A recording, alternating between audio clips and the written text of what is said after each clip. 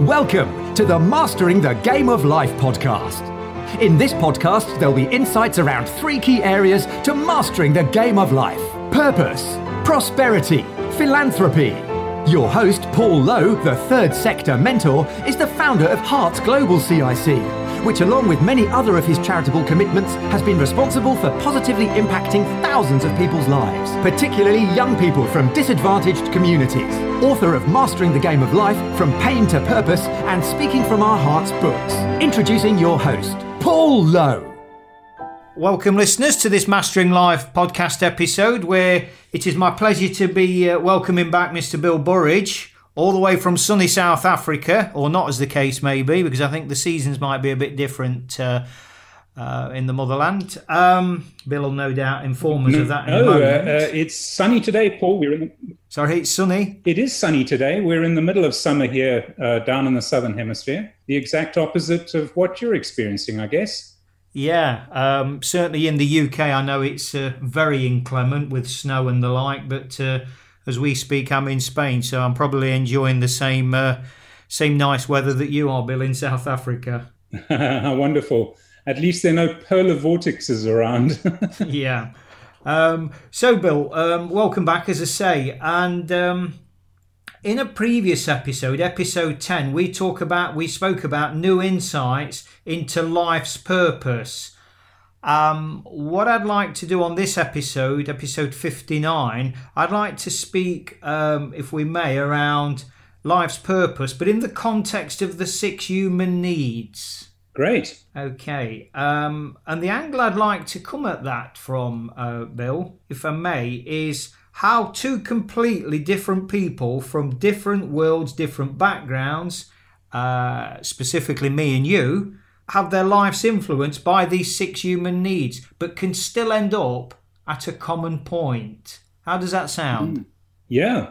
Let's give it a whirl. Okay, great stuff.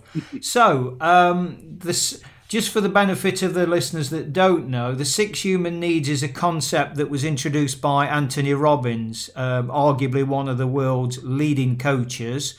And he alluded to the 6 human needs that we've all got, irrespective of where we come from, who we are, who we think we are, more importantly, and we are governed by these needs. So Robbins refers to like 4 core needs, 4 basic needs, and then 2 higher spiritual needs. So if we can start, Bill, by looking at the first of the 4 cores, and that's the need for certainty. Do you want to give us a little bit of a background, Bill, about how your life over the years has needed that need for certainty?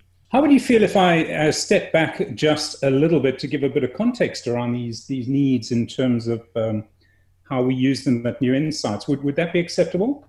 It is, Bill, but I think that'll naturally unfold anyway. I mean, yeah, please, because what I want to do, if I can, is actually use the human needs in a real practical way. And I thought by us discussing, as I say, 2 sort of totally contrasting life experiences and different paths in life, the listeners even have got something that they can relate to. But it might be worth. Okay then, Bill, so give an intro then and a brief overview of from the New Insights perspective, and introduce us to New Insights as well, because I was going to touch on that later, but no time like the present. All right, thanks, Paul.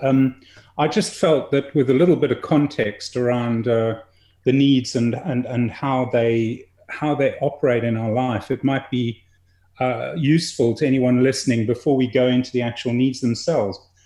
Just to start, New Insights is a company, well, 2 companies actually, one in the UK, one in South Africa, that trains people to become life coaches through a home study program that we've developed over many years.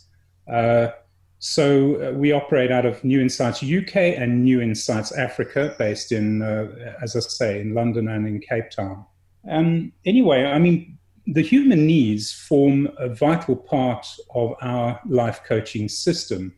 And in fact, we have a series of 15 sessions that we take people through in the coaching program that was developed by New Insights. After the initial sessions around goal setting, we come to a very important session which we call human needs and balance. And as you say, I mean, New Insights has adopted the Tony Robbins approach of the six human needs, which works very well for us. What I wanted to say was, essentially, most people in life nowadays don't really know consciously what their life purpose is. This is something that we talked about last time. Yeah. And because of the way the world is structured, and that we're all sort of on this treadmill, in this rat race, trying to be successful, whatever that means, we tend to be reacting to the world around us, and therefore our needs relate to what we think we want from the world around us, rather than needs being a product of living in accordance with our life purpose. So most people out there, I would venture to say, Paul, are actually living to get their day-to-day needs met, rather than living a purpose-driven life that would ensure that their needs automatically get met. Yes. So we've become needs-driven people rather than purpose-driven people. And this is something through the New Insights program, we aim to try and correct. And we do it through the introduction of goal setting in the beginning, but that's another story we can get into a little later. So, of course, if you take the Robbins approach, there are 6 human needs and 4 basic needs, as you said, and 2 more higher levels, more spiritual needs. And what we want in life coaching is people to be focusing on those higher level needs rather than on the basic needs, which need to be in balance before you can aspire to the higher level needs. So yes, you kicked us off by talking about certainty being one of the basic human needs, and I'd be happy to talk about that if you like. Would you like at this point to make another comment?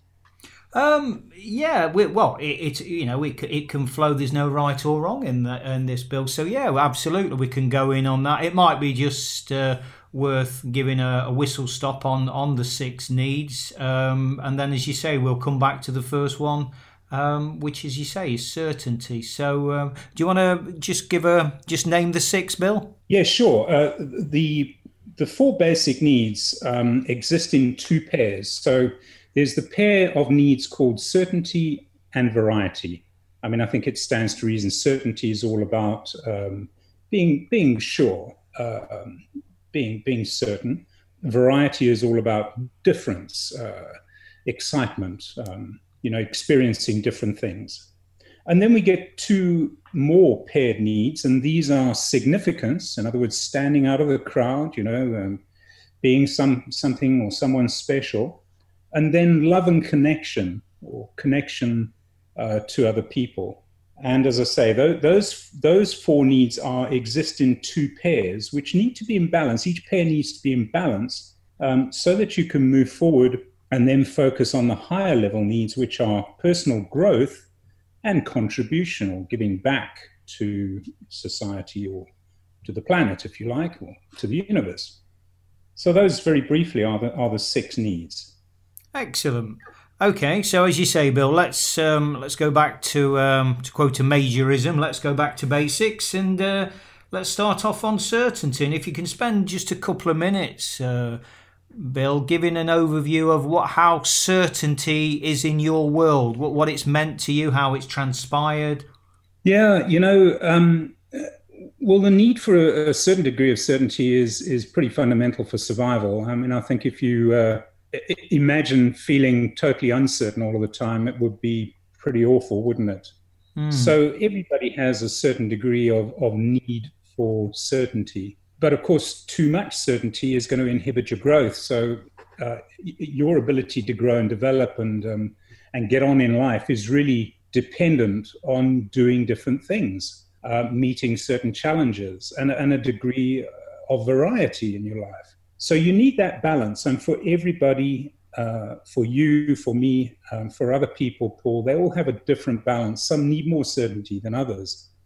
Now, I suppose if I look at myself, I went through life with a reasonably high level, a high need for certainty, purely because my life was a little uncertain in the beginning. My family emigrated when I was a fairly young boy. I moved to a different country. I'm English born and, now South African bred, if you like. New school, new upbringing, new house, all that sort of thing. A lot of change in my early years. And as a consequence, because of all of that variety, I was seeking more certainty in life. And I think that's impacted on me, made me a relatively conservative type of person. Although I do love variety, I do love, different things, different experiences. At the core of me, there is a feeling of, I need to be pretty sure and certain about things. So I have a need for certainty that is probably a little stronger than most people, but I feel that it is, at this stage in my life anyway, pretty much in balance. Okay, thank you for that. Thank you for the share, Bill. Yeah, and in terms of my own, and this is what I alluded to at the top of the conversation, my own path from an early age, and I know we've spoke about this many times privately, Bill, is completely different to yours. In as much that my world was from a very early age, from the age of 7/8 onwards, was dominated by violence, by cruelty, by abuse at the hands of my stepfather, not only to myself but also to my mother as well. So that was very influential in my early years, my formative years, to the point at 13 and a half I attempted suicide because I just could not cope with it anymore. My crutch post-suicide attempt was the demon drink, because from the age of 10 I'd started. My mother was a secret drinker. I'd found out where her stash was, and that was my crutch to help me survive, because I learned that behaviour. I saw my mother do it. I thought it was getting her through. It wasn't. I know that now. But I learned that behaviour, and as a result, from a very, very early age, I had what I call a demon drink addiction, and that lasted for decades. So, interesting one there, Bill, in terms of how two different people with no connection at all, family or peer, were influenced by certainty, because drink and violence became my certainty. That was my world. That's what I knew. That's what I was learning. That was my trade. That was survival. That was it. It was that black and that white. Yes. So that was my certainty. And as I say, that carried on for a long, long, long time. So just flipping over. Yeah. Sorry, Bill. I'm sorry, just a comment on that. I was just thinking what you explained, the violent culture in your family. I mean, perpetrated by, I think you say your father, I think. Stepfather, mainly. Yeah. And if we look at that, Paul, I think that in itself was probably him expressing a need for certainty through controlling behavior. People who are control freaks typically have a very high need for certainty. They need to be sure that the outcome is going to be within their control. And very often, when you get to the extremes, it can result in controlling behavior that becomes violent. And also his massive need for significance, but we'll come to that one in due course. So flipping over, Bill, to the other side of that pair, as you quite rightly allude to, is the need for variety or uncertainty, as some people call it. What was your influence there? How has that evolved over the years? Yeah, as I say, I mean, I think that I've experienced a life that has had a quite a great deal of variety, certainly in my my personal life, and then in my business life. I think that although I worked for one company for 21 years and another company for another 6 years, so I was pretty much a corporate man for 27 years. Within that corporate environment, that one probably pointed, the fact that I worked for one company for so long probably points again to the fact that I have an inherent need for some certainty But within that environment, there was a lot of variety, a lot of different jobs. I think I probably worked in about probably 15 different positions during that time. So it kind of shows to me that although you may have a fairly strong need for certainty, you need to get it balanced. You need to have that variety as well. You can't have just one without the other. So in terms of my own journey of variety, my variety was met, and I wasn't aware of this at the time. It's something that, obviously as I've gained greater insights and awareness over the years, I understand what was happening here now. I didn't understand at the time. I was a young kid barely surviving, and even a young man actually. But what happened was my drink gave me, the demon drink gave me variety, because I had an addictive I developed an addictive personality. I developed an alter ego, one that when I was drinking, I was very brave. Or so I appeared to be. What it was really was exactly what I've said, an alter ego to say to the world, don't come near me, because if you come near me, you'll hurt me, because I'm vulnerable, I'm insecure, because of everything that's going off in the background with my life with my stepdad. Emotionally, I was what I term bankrupt, because emotionally I'd had so much taken out of my account, and I couldn't match. I couldn't live with it. As a child, I think it's our responsibility to nurture our children and our vulnerable people in society and in our lives, to get them strong. We give something that they haven't got, if we've got it to give. And I certainly didn't have it to give. And in fact, as I say, to use the banking metaphor, I was massively, massively bankrupt. So for me, the demon drink was the crux. The violence that I was embroiled in gave me certainty, but it also gave me uncertainty, because I never knew. I deliberately got into fights, usually, always with a male, always, and usually 9 times out of 10, somebody a lot older and a lot bigger than me. Now that was a kind of deliberate strategy I knew I needed to get through this physical pain barrier to the point where it doesn't bother me anymore. And that lasted for about just over a year. And I did reach that. It just become totally irrelevant. Whether you broke my nose, broke my ribs, doesn't matter what you do. It's physical pain, because nothing could ever match the emotional pain and the turmoil that's going off underneath. So the variety for me, Bill, was the demon drink. Yeah, Paul, thank you. That's for sharing that really in depth and quite heartrending account. I think it's probably very relevant at this stage to talk, before we go on to the other needs, to talk quickly about the what we call the 4 classes of human behavior, because this will help, I think, listeners to understand that they have a choice as to the kind of behavior that they're going to meet their needs with. Most of us don't realize that. We sort of just go about meeting our needs, living unconsciously, just doing what we think we need to do to survive, as you have been pointing out. But we don't realize that there's another way. Are you okay if I just briefly? Yeah, absolutely, Bill. I think, as you say, it's very timely and appropriate to enter at this moment on that. Yeah. Fantastic. Well, essentially, I mean, behaviors or actions that you take to get your needs met can fall into effectively 4 different classes. We call them very imaginatively class 1, class 2, class 3, and class 4. And the classes depend on whether the behavior is pleasurable or not pleasurable, could be pleasurable or painful, and whether the behavior is constructive, in other words, it is empowering, it builds for ourselves, for other people, for the world as a whole, or destructive in nature.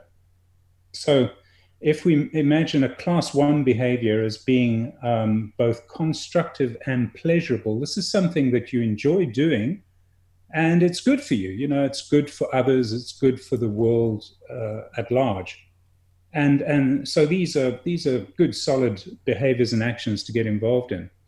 And then if you look at the less pleasurable side of things, still sticking with constructive at the moment, we have class 2 behaviors. Now, these are behaviors you get involved in that don't feel so great at the time you're doing them, but they are constructive, they are good for you, good for other people, and good for the world at large. I mean, a very simple example of that might be, going to the gym. If you're not really an exercise freak, but you want to get fit and stay healthy, you go to the gym, you indulge in a half an hour or an hour workout, which is stretching you a lot and doesn't feel all that pleasurable at the time. But in fact, it's really good for you, and it's contributing to the world at large, because a healthy you is a more productive you. Yeah. So that's a class 2 behavior. And in life coaching, obviously, what we want to try and do is encourage clients to meet their needs through class 1 and class 2 behaviors. These are constructive behaviors. Unfortunately, when you're not consciously aware of the difference, you'll find a behavior that will meet your need, and because it meets your need reliably, you'll stick with that behavior. But the behavior could be what we call a class 3 or class 4 behavior. Now, these are destructive behaviors.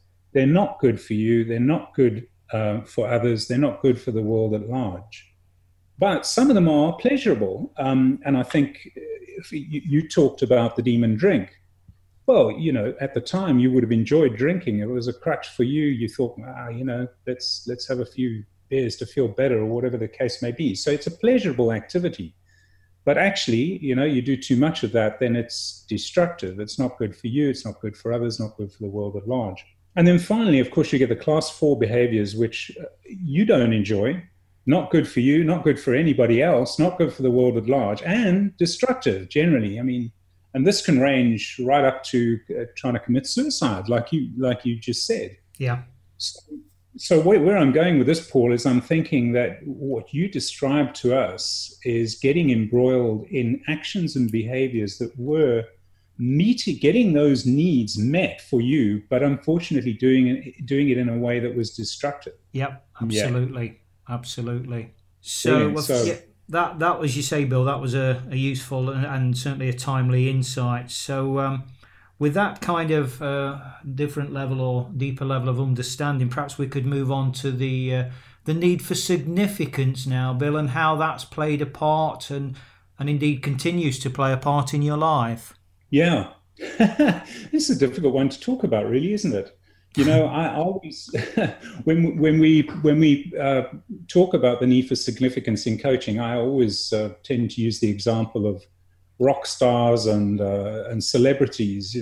These are people who really want to be seen as standing out from the crowd, individuals with high talent, this type of thing. But it doesn't necessarily need to be significance in that sense.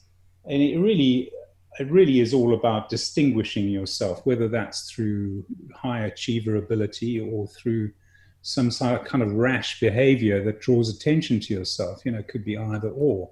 And for me, I guess like a lot of people in corporate life, one of the things I was driven by was trying to get up the ladder and, become one of the top leadership people. Of course, I didn't really ever get to top leadership, but when I think back now, why was I driven to do that? It wasn't really the money. It was more the significance. Being on top of the pile and being in charge, that type of thing. And I think if you look at a great example today is Donald Trump. Yeah. He has a much, much higher level for significance than I ever had. But look at him, he wants to be totally in control of everything that's done and people around him. Not a consensus builder at all, really. And that just shows very, very high level of significance. Yeah. How about you? For me, significance was because my world was literally black and white. It was polarized. On my white phases, i.e. abstinence from the demon drink, I would live a certain kind of life. And this propounded and magnified even further the more the more the years went by, because I'd created this model at an early age, not consciously created it, but it was based on literally raw survival. So it was effective in one respect. It was effective in the context of survival. So in terms of my significance, what that gave me, the drink gave me significance, because one of my party tricks when I was drunk or merry or colourful, as I like to use the adjective, I think that describes a multitude of sins, would be to sing in a pub that's full.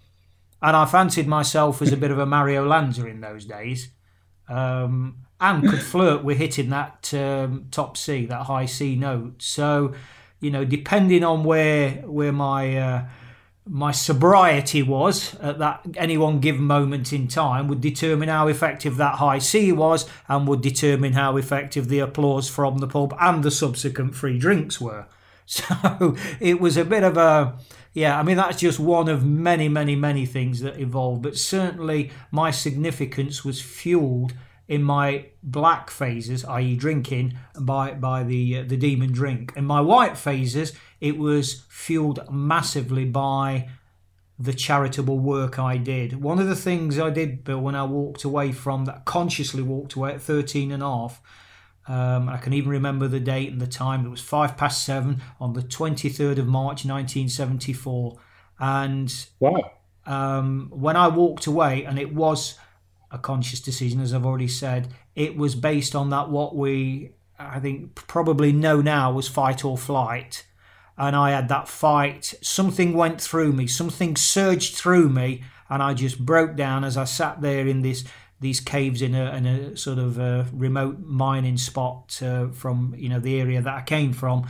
And as I sat there with a razor blade, I'm ready to go on my left wrist, I had this surge through me, this warmth, and I just literally broke down and cried, and this realization akin to, no, I never, ever, ever fly again. From now on, I fight. And my first awareness of who to fight for was my mother, because she was taking, abuse, she was taking beatings, as I was, but she needed me. The fact that she was the adult and I was the child had actually been totally lost on me. I grew up within a second on that moment, or so I thought.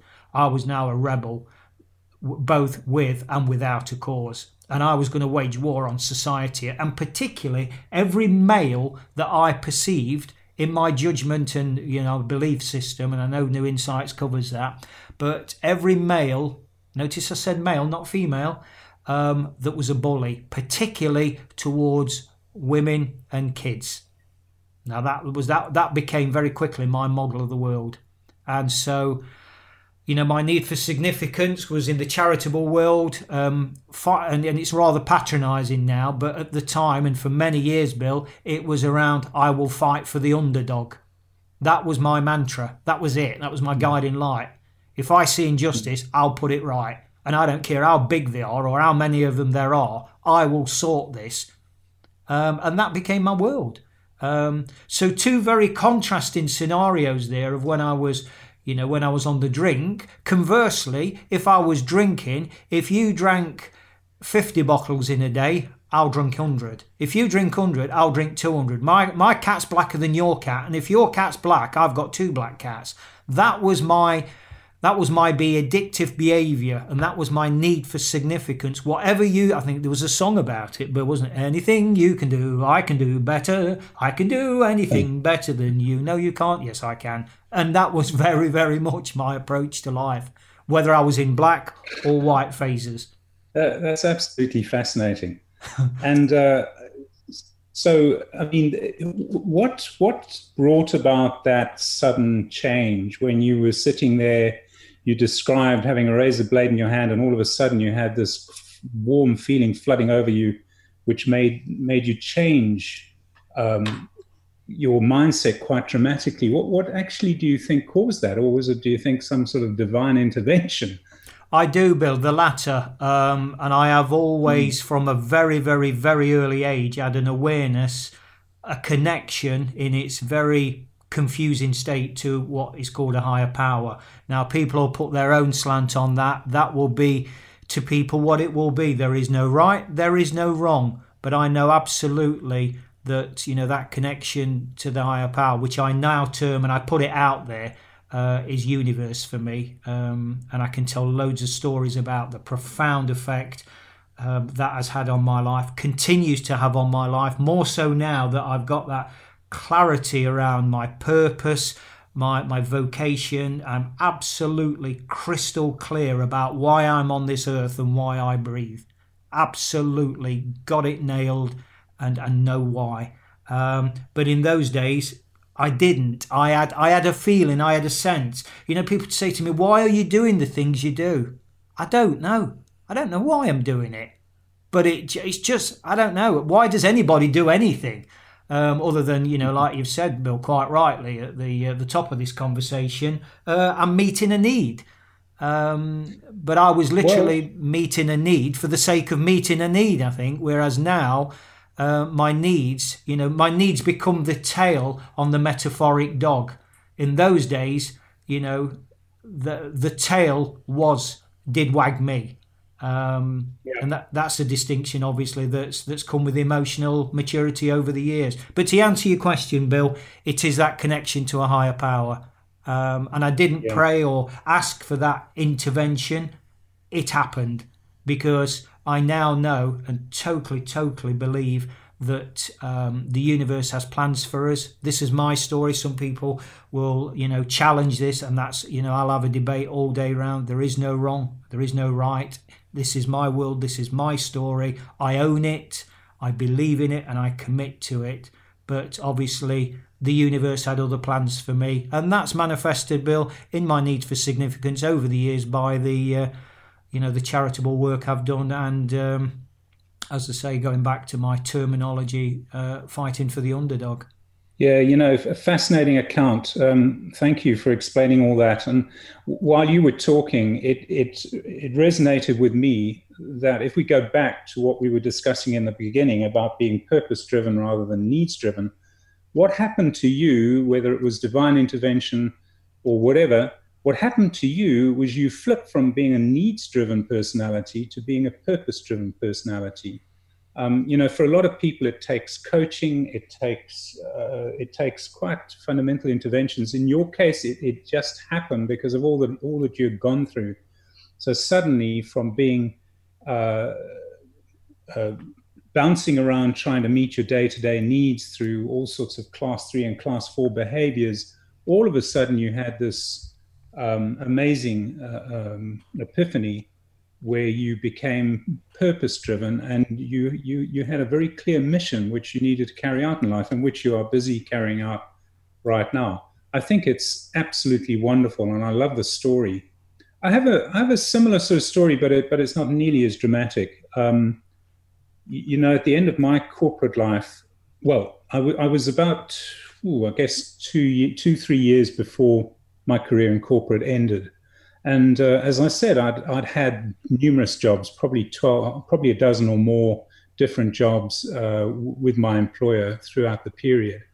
I'd always focused on doing the type of job that I thought would get me up the ladder quickest. And in my company in those days, they used to talk about the all-rounded leader. In other words, somebody who'd both been in the trenches and had also done a number of different jobs, filled a number of different positions, and was therefore well suited for leadership. So knowing that was the formula that the company wanted, I tended to get into a variety of different jobs in order to try and get that, in my CV or under my belt. But at about that time that I was talking about, 2-3 years before I left the company,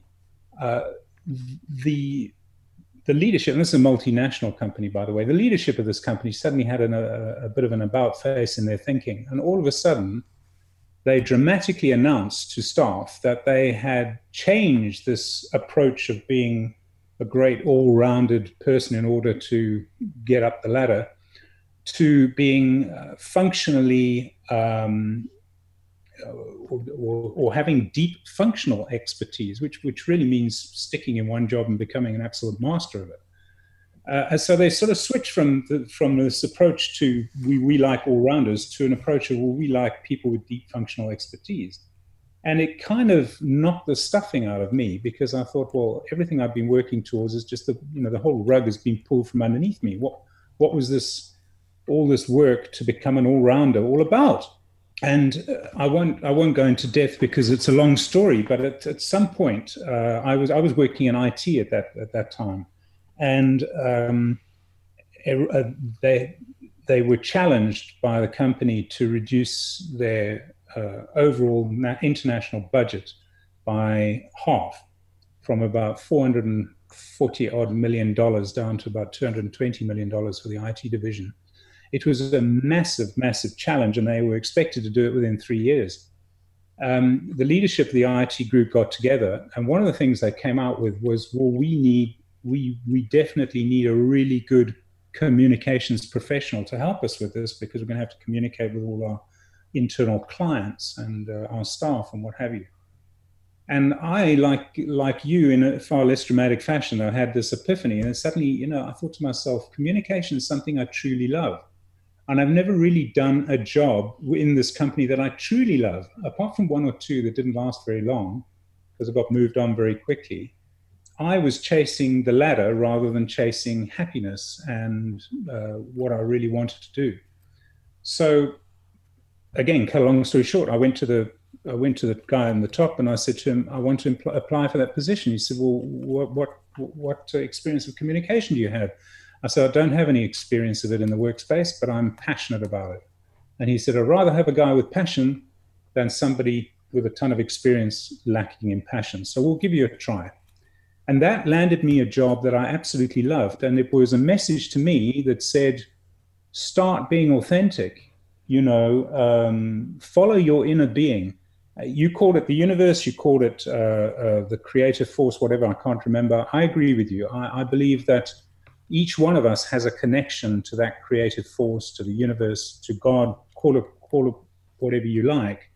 But you have this inner being that is your connection to that divinity. And most of us spend our lives not listening to our inner being. We crowd them out, shout them out, shout them down, and we don't listen. And at some point in our life, we either are helped to listen through coaching or other interventions, or it's forced upon us, as in our case. So fascinating stuff. And just listening to you there, Bill, one of the metaphors I use in terms of connecting to a higher power, whatever that may be, and as I say, I think it's worth repeating, that's absolutely different for all of us. There's no right, there's no wrong. But I always use the metaphor of a mobile phone. So if we look at the self, small s, usually very needs-driven, very ego-driven, me on a human level, as a mobile phone running off its own battery. Now that's okay for a while, but sooner or later that battery is going to run flat, and what it needs then is plugging into an external source for a resurgence of power to be able to go again. And I think that's a great way of saying, well, why would you even consider a higher source? Well, try telling your mobile phone that after a day when you've been on the phone all day and the battery's flat. What are you going to do now? And I think it's an interesting way of communicating. What a fantastic analogy. I love it. I absolutely love it. Yeah. Anyway, moving swiftly on. So, okay then, Bill. So moving on to the fourth human need, love and connection.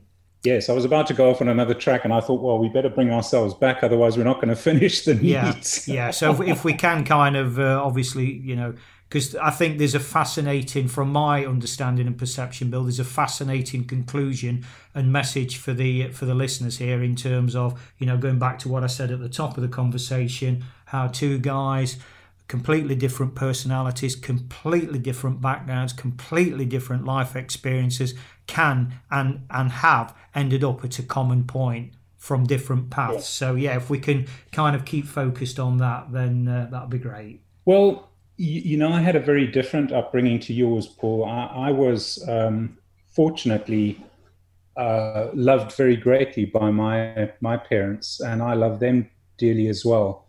I had in particular, I had a very strong connection with my father. I had a strong connection with my mother too, but the connection with my father was something even more special.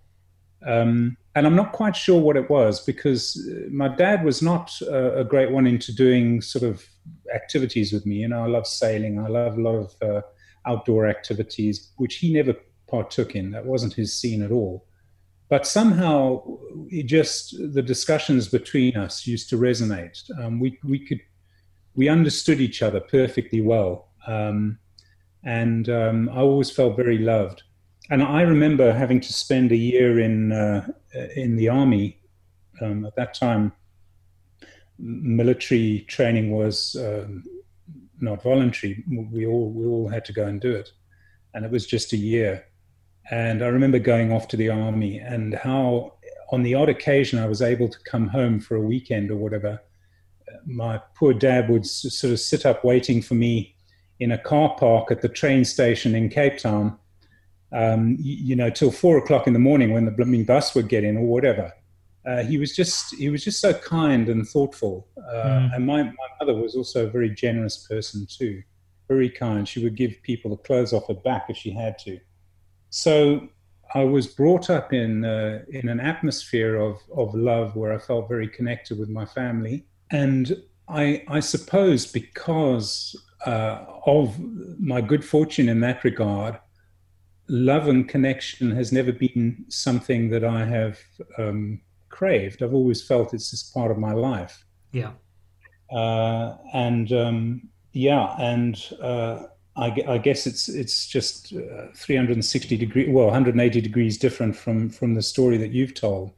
And I suppose I'm fortunate, but then of course we have to understand that you have taken some real massive learnings out of your childhood of experience, which have helped you to be the kind of person and do the kind of stuff that you're doing today. Absolutely. Yeah, absolutely. So there's no wrong, no right. It's, we all have different backgrounds. We're all, and we all benefit from those growth experiences, whether they are painful or pleasurable.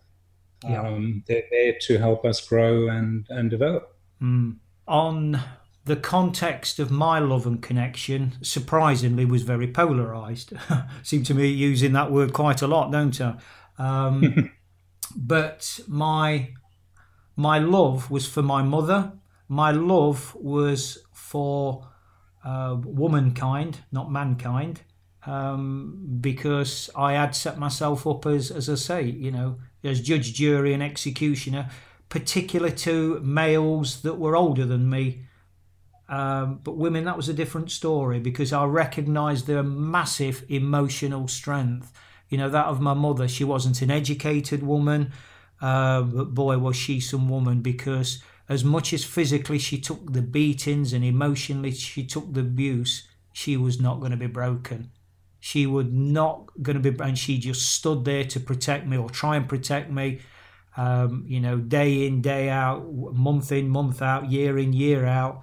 And she never wilted. And she used to say to him in a bloodied face, and for the sensitivity of listeners' ears, I won't repeat the expletives. I'll leave that to your own imaginations. But it was something along the lines of, "You'll never destroy me because I'm so much stronger." And that's my love and my respect for womankind, because I think inherently they have got that deep rooted emotional strength that, if we're going to go back and simplify it, really make it really simplified through the sort of caveman days, it's like, I need that strength to look after this cave, to make a home, to look after the young, to nurture them. Now you just go out and conquer the deer or bring the food back, whatever, And for me, Bill, although that does massively oversimplify, I think there's still quite a lot of truth in that from the world I've experienced and the countless conversations I've had with so many people. I think what's happened I'm just mindful of not going off too far at a tangent here. I think over the years that those boundaries have got blurred and we've all become very confused about our roles in life, who we are, particularly who we are. And that's why there's a lot of chaos. But just going back to the love and the significance. So I did enjoy a lot of love, albeit it was contrasted by the connection I had with males, because my drinking was very much in men only, to the point where if a woman walked in the pub, it went silent and somebody would have to have a word to say, "You're not welcome here. Go home and get your husband's tea done. What are you doing in the pub?" I mean, it was literally as barbaric as that. And that was the kind of upbringing that I had. So my connection was through my drinking. The demon drink, yet again, gave me connection. But the love was provided to, as I say, through womankind. And it's interesting, Bill, that the vulnerability and the insecurity, I would share that with a woman. But the facade I created around my identity, in terms of, roaring and getting in fights, it was just that. It was just a smokescreen. What I was really saying was, please don't come near me, because I know you've got the power to hurt and destroy me, and I can't take any more. So let me get in first. It was almost like a kamikaze pilot mentality. And that was yes. Very, very, very fear-based. And what I've, yet again, at the risk of oversimplifying, what I've learned now is life is an extremely simple game. And it is a question of choices, and it's a question of fear versus love. And obviously in those days, I was absolutely paralysed by fear. And love was just a sprinkling on top. But there was no substance in the cake to hold it together. So the icing that was love would melt within 2 seconds because it wasn't stable enough underneath. Conversely, Bill, you've alluded to, the warm, secure, loving environment that you was brought up in. Well, mine was just the opposite. So that's my kind of insight into an experience of love and connection. Well, I'm sure everyone listening appreciates you sharing in such detail, Paul. It must be quite hard. Just a comment I have, you were talking about your mother and how you relate to the sort of feminine gender because of the way your mother was.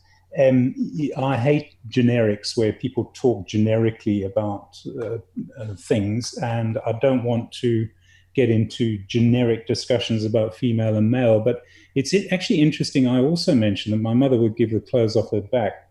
I think that mothers in particular, they have this sort of deep-seated sense of responsibility to their children, perhaps more so than many fathers do, who are certainly used to be the breadwinners more so than the women.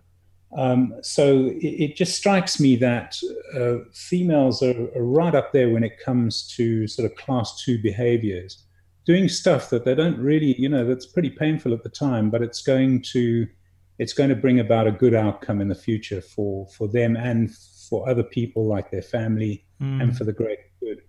Whereas us men tend to, because of the way that we've been conditioned by society, are often tend to venture into the class 3 type behaviors, the naughty boy stuff.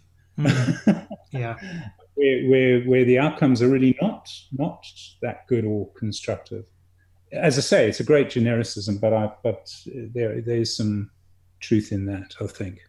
Yeah, there is. And I take on board your point about generalizations and particularly stereotypes. I get that. I understand that. I do, obviously, and as a coach and a mentor, we have to be very, very sensitive to, certainly projections and as you say, generalizations.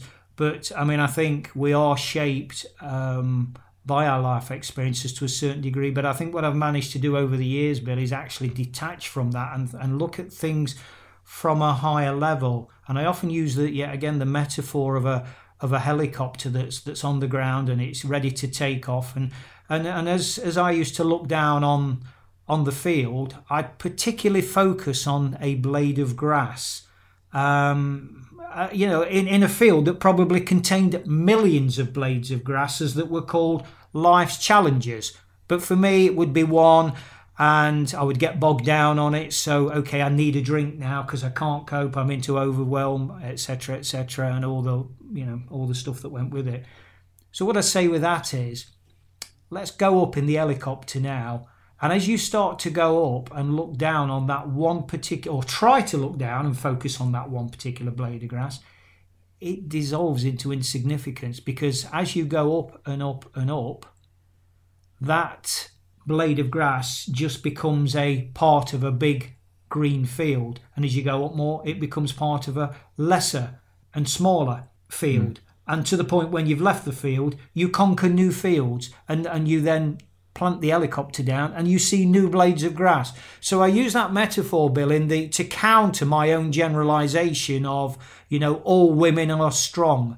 From my own personal experiences, yes, it is a generalization, but it's one that holds a lot of water for me. I'm not saying every woman is strong. Conversely, I'm not saying every man is weak. I'm certainly not painting that polarized position in terms of gender and strength and weakness. We are, because we've got feminine and masculine energies in all of us, whether we're male or female. But I just thought it was worth, kind of countering my own generalization by using that helicopter analogy and saying, do you know what? Yes, I was focused on that. And to a certain degree, I'm still aware of that particular blade of grass. But do you know what? It's part of a bigger field and part of many fields in life's landscape, if that makes sense. At this point, I'd like to invite you formally to become the analogy writer for New Insights. Okay. You've got some great ones. Okay, it's a position I accept with gratitude. So yeah, okay. So right, moving on then, Bill. So they're the four core human needs of certainty, uncertainty (brackets variety), significance, and then fourthly the love and connection. So now we're moving on to the growth, the penultimate one, the first of the spiritual needs, as Robbins calls them or alludes to them, the growth one. So this is where, Bill, I think, and you've flatteringly sort of alluded to the analogy. If I can offer another one now, and we look at a house, and we've got two end walls, and one of those end walls is called Bill, and the other one of the end walls is called Paul. So they're very polarized, using the word again, but there comes a point where that sort of that distance stops, and there needs to come to a point where something brings them together, and that's a metaphoric roof. So you imagine a roof starts at one end of the wall called Bill, the other one end of the roof starts at a wall called Paul, and it comes to a point at the top, which is the highest human need, which we'll come to in a moment. So the start of that roof for us, Bill, I believe, is growth. We're starting to put a roof onto our lives collectively now, because we've given individual insights around our core human needs being met. So I think this is where we kind of come together now as a collective. Yeah, I totally agree with you. And I think there's a big difference between personal growth that is acted out consciously, to use that word again, as opposed to personal growth that happens almost unconsciously. We all grow and develop through the experiences and events that we have to go through. But some of us do so consciously. We're well aware of it, and we use it and we harness it and we build on it. And we use it to best effect in the world. And that's the point where I would like to think both you and I are at the moment, Paul, because we both have very clear missions, very clear understanding of what it is we're here to do. And that helps us to seek out and build on the kind of growth that we need to do that. Whereas, growth that is unconscious, that just happens as a sort of a natural effect of living, often is slightly wasted because it's not used in order to help promote the world at large. Growth. I guess it really segues straight into the conversation about contribution, doesn't it? Yes, it does, Bill. Yeah, because I think growth. Yes, it does naturally. Okay, so to the metaphoric then, top of the roof, the apex of the roof, which is where Bill and Paul come together. And for Bill and Paul, read that we could be talking about anybody, because I believe that we are really getting to our life's purpose now, in terms of contribution. Why are we on this earth? What is the point? Whether you're talking at a sort of, meeting my needs here and now, a hedonistic life, just about me, self, brackets small s, or self, higher level. Why are we here? Who am I? What's the point? What's my purpose? I'm sort of in the process now of writing my second book, and the opening page starts with those three simple words: who am I?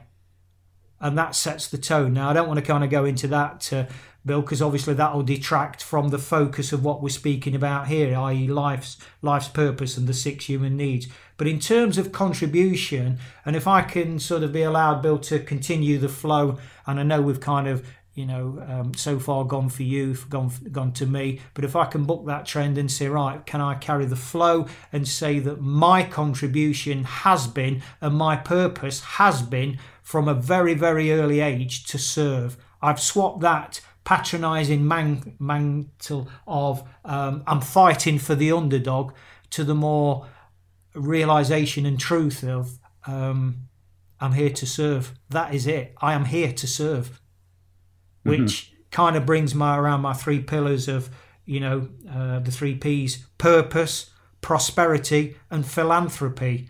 And the purpose is what we're talking about. We have to have a reason. What is our reason? There's a bigger question underneath that. Who am I? But that's another time, another place. But that purpose. Yeah. But purpose is not enough. We need to actually enjoy and live and embrace that natural state of happiness that we have, rather than looking external for happiness. Because if we look external for anything in life, we're going to be very, very disappointed, because it will disappoint. For me, the big lesson I've learned is to take that power back, have that clarity of purpose, and live it, but enjoy it as well. Because, like yourself, Bill, I've been on the academic journey. I've got a couple of degrees. I've got a master's degree. I've got this, I've done that, and all these kind of things that on paper look good. The reality is I haven't enjoyed any of it. I've done it because it's given me significance in the past. I needed that security. I needed that tangibility of a paper from one of the best business schools in the UK to say, oh, this guy's got a master's. It was an ego trip when I look back retrospectively. What I'm into now and understanding is forget all that external, those silver trinkets that glitter, because they don't glitter in the dark. And, darkness, that accounts for quite a bit of challenges in our life. That's going to come and that's going to go. It's how we angle it. And so for me, Bill, the contribution, the steadfast contribution is I am here to serve. That is it, period. Fabulous. It's just so inspiring, if I can put it that way, to hear somebody who is so absolutely dedicated to their purpose and understands it with crystal clarity. It is part of it's actually a fundamental part of the coaching program that New Insight puts out, is to help people to find their life purpose. It doesn't always happen straight away, within the first 15-session coaching program. Sometimes it takes a little longer. For some people, their purpose is really deeply buried. They've become so involved in what you would call the external world activities and everything going on around them, and trying to meet the demands and pressures and the requirements of everybody else out there, that they really have lost sight of who they are. I think you just said the first 3 words of your book, absolutely spot on there. Most people don't know who they are and what they're here for. But once you do find your purpose in life, and there are techniques, as you know, Paul, that can help us with that, it suddenly the world becomes a wonderful place. There's a change in attitude and a change in outlook that happens that is just so amazing. I found it myself. Again, it's quite a long story, and I know we're right at the end of our conversation, or getting close to the end of our conversation, so we won't go into great detail. But for me, finding my purpose was brought on by the realization that that I was going to leave the corporate entity that I worked for so many years, and that my wife and kids wanted to come back to South Africa, and there was no corporate job here. No obvious corporate job here for me in South Africa, not the kind of thing that I wanted. And I had to set about setting up my own business. And that basically forced me to start thinking about who am I, what do I want? And with the help of the coaching that I got from New Insights at the time, I discovered my purpose, which is a very simple one, like yours. My purpose is to inspire others to be the best they can be. And I realized all of a sudden that I've been doing this all my life, but unconsciously, I wanted to get into leadership positions because I believe I was a great inspirer. I built teams of people who loved working for me, I think, because they felt inspired by it. And that has been my mission. And now that I'm aware of it, now that I can, actively pursue that, life just feels so great. Do I make a fortune? No, I don't. I make less money than I made in corporate life, a lot less actually. But I'm much happier. I'm much more focused. And life has so much more meaning and is so much more fulfilling. And clearly, that purpose, like your purpose and like pretty much everybody else's purpose when they come down to defining it, is to contribute back in some way or shape or form. And I think that we are, if you look at us from a universe point of view, we are an evolving, expanding universe. And our role as people, as individuals, is to contribute to the expansion and the evolution of our universe and our planet specifically. And each one of us has a role to play, a very important role to play. So, my passionate plea to everybody out there who has not discovered their life purpose is to spend some time, take a little time out and do it. Change your life forever in an amazing ways. And I absolutely, Bill, to say I agree with that would be a massive understatement. I think, yet again, in my newly appointed role as the official New Insights one that provides analogies, I'll give another one, that our lives are like, we're like jigsaw puzzles, and every one of us has got a box with loads of different pieces in. But as is the way, as we travel through life, it's been shook up quite a lot, and the pieces are not, they're all over the place, but they're inside the box.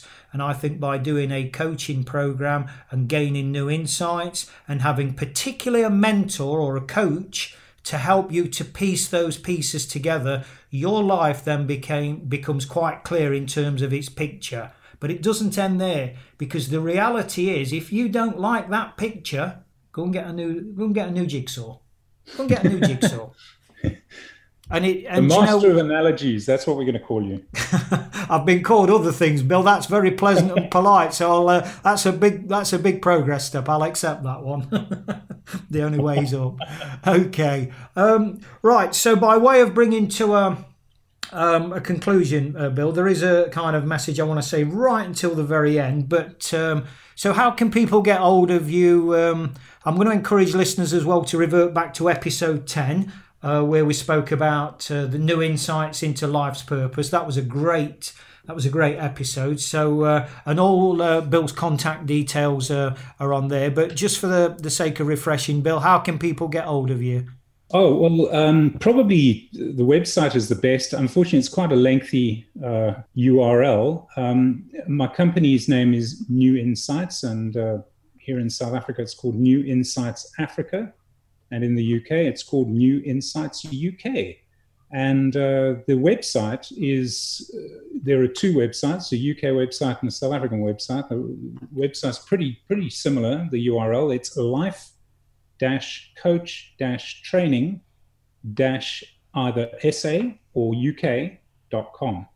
lifecoachtrainingsa.com, lifecoachtraininguk.com. Yeah, and I just a final thought from my side before you wrap up, Paul. People might say, "Well, how the hell do I find my life purpose? What is that all about?" Well, you could go to a New Insight certified life coach. They'll help you through the process. But let me put some simple proposition to you, and this comes with the help of my darling wife Jenny, who came up with a very simple approach to purpose. She said to me once, she said, you talk to people about purpose and sometimes their eyes glaze over because they don't really know what you're talking about. But ask them what gift they have. And a lot of people will lighten up and say, oh, yeah, I have a gift, I have a talent, I have an attribute that is quite special. All of us do, of course. They vary from person to person, but all of us have some sort of special gift. And people will talk about their special gifts. And really, your purpose is really just the way in which you use that special gift and what you're going to contribute through using that gift. So there's a thought that people can take away. And it's a very pertinent one, Bill. And it is, as you say, we can get coaching qualifications and obviously as a New Insights VIP coach, I fully endorse it. That goes without saying. But what you've just said there is absolutely right, because no matter what that role is that gives us that inner happiness, who we are, that alignment with who we are, that is absolutely key. And I speak from experience when I say no amount of qualifications or pieces of paper, and I've got loads of the damn things, will ever substitute for that inner happiness. Okay, thank you for that, Bill. I just want to finish off, if I can, with this thought, and it's this. As you say, we've used many analogies. I've used a lot of metaphors, and I want to offer a simple 12-word insight around your brand, which is New Insights, and mine, which is Hearts, and Hearts being an acronym for helping everybody achieve results towards success, which is actually a bit of a misnomer because success is already within us. It's those pieces in the box that are all over the place. We just need to piece them together. So I use the example, Bill, previously about the two ends of the wall, one called Bill, one called Paul. And then we've through the higher needs, we've spoken we've touched on the word growth, and we've spoken a little bit around contribution. But at the top of that roof, you would assume that there's a chimney. So I think if you can visualize two Indian elders having a bit of a powwow on the top of the roof, right at the apex, next to the chimney, and the chimney's smoking, and these two Indian elders are swapping the pipes of peace, and one's talking about great new insights and the other one's very emotional, talking about hearts.